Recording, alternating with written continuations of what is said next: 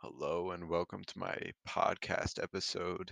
Today we're gonna briefly talk about the new graphics made cards made by nvidia, the graphics card company. These graphics cards are real good for gamers and people who do other graphic intensive work. The three available right now are the 3090, 3080, and 3070, available at 1,500, 699, and $499 respectively. Even though it sounds like a lot of money just for a graphics card, where you could probably get a whole computer for under, especially the top two.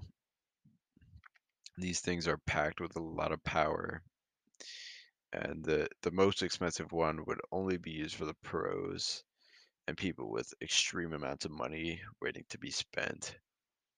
For the amount of power, the 3080 and especially the 3070 are priced pretty fairly, in my opinion.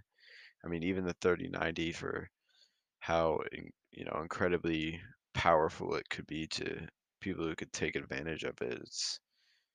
It's probably a good price.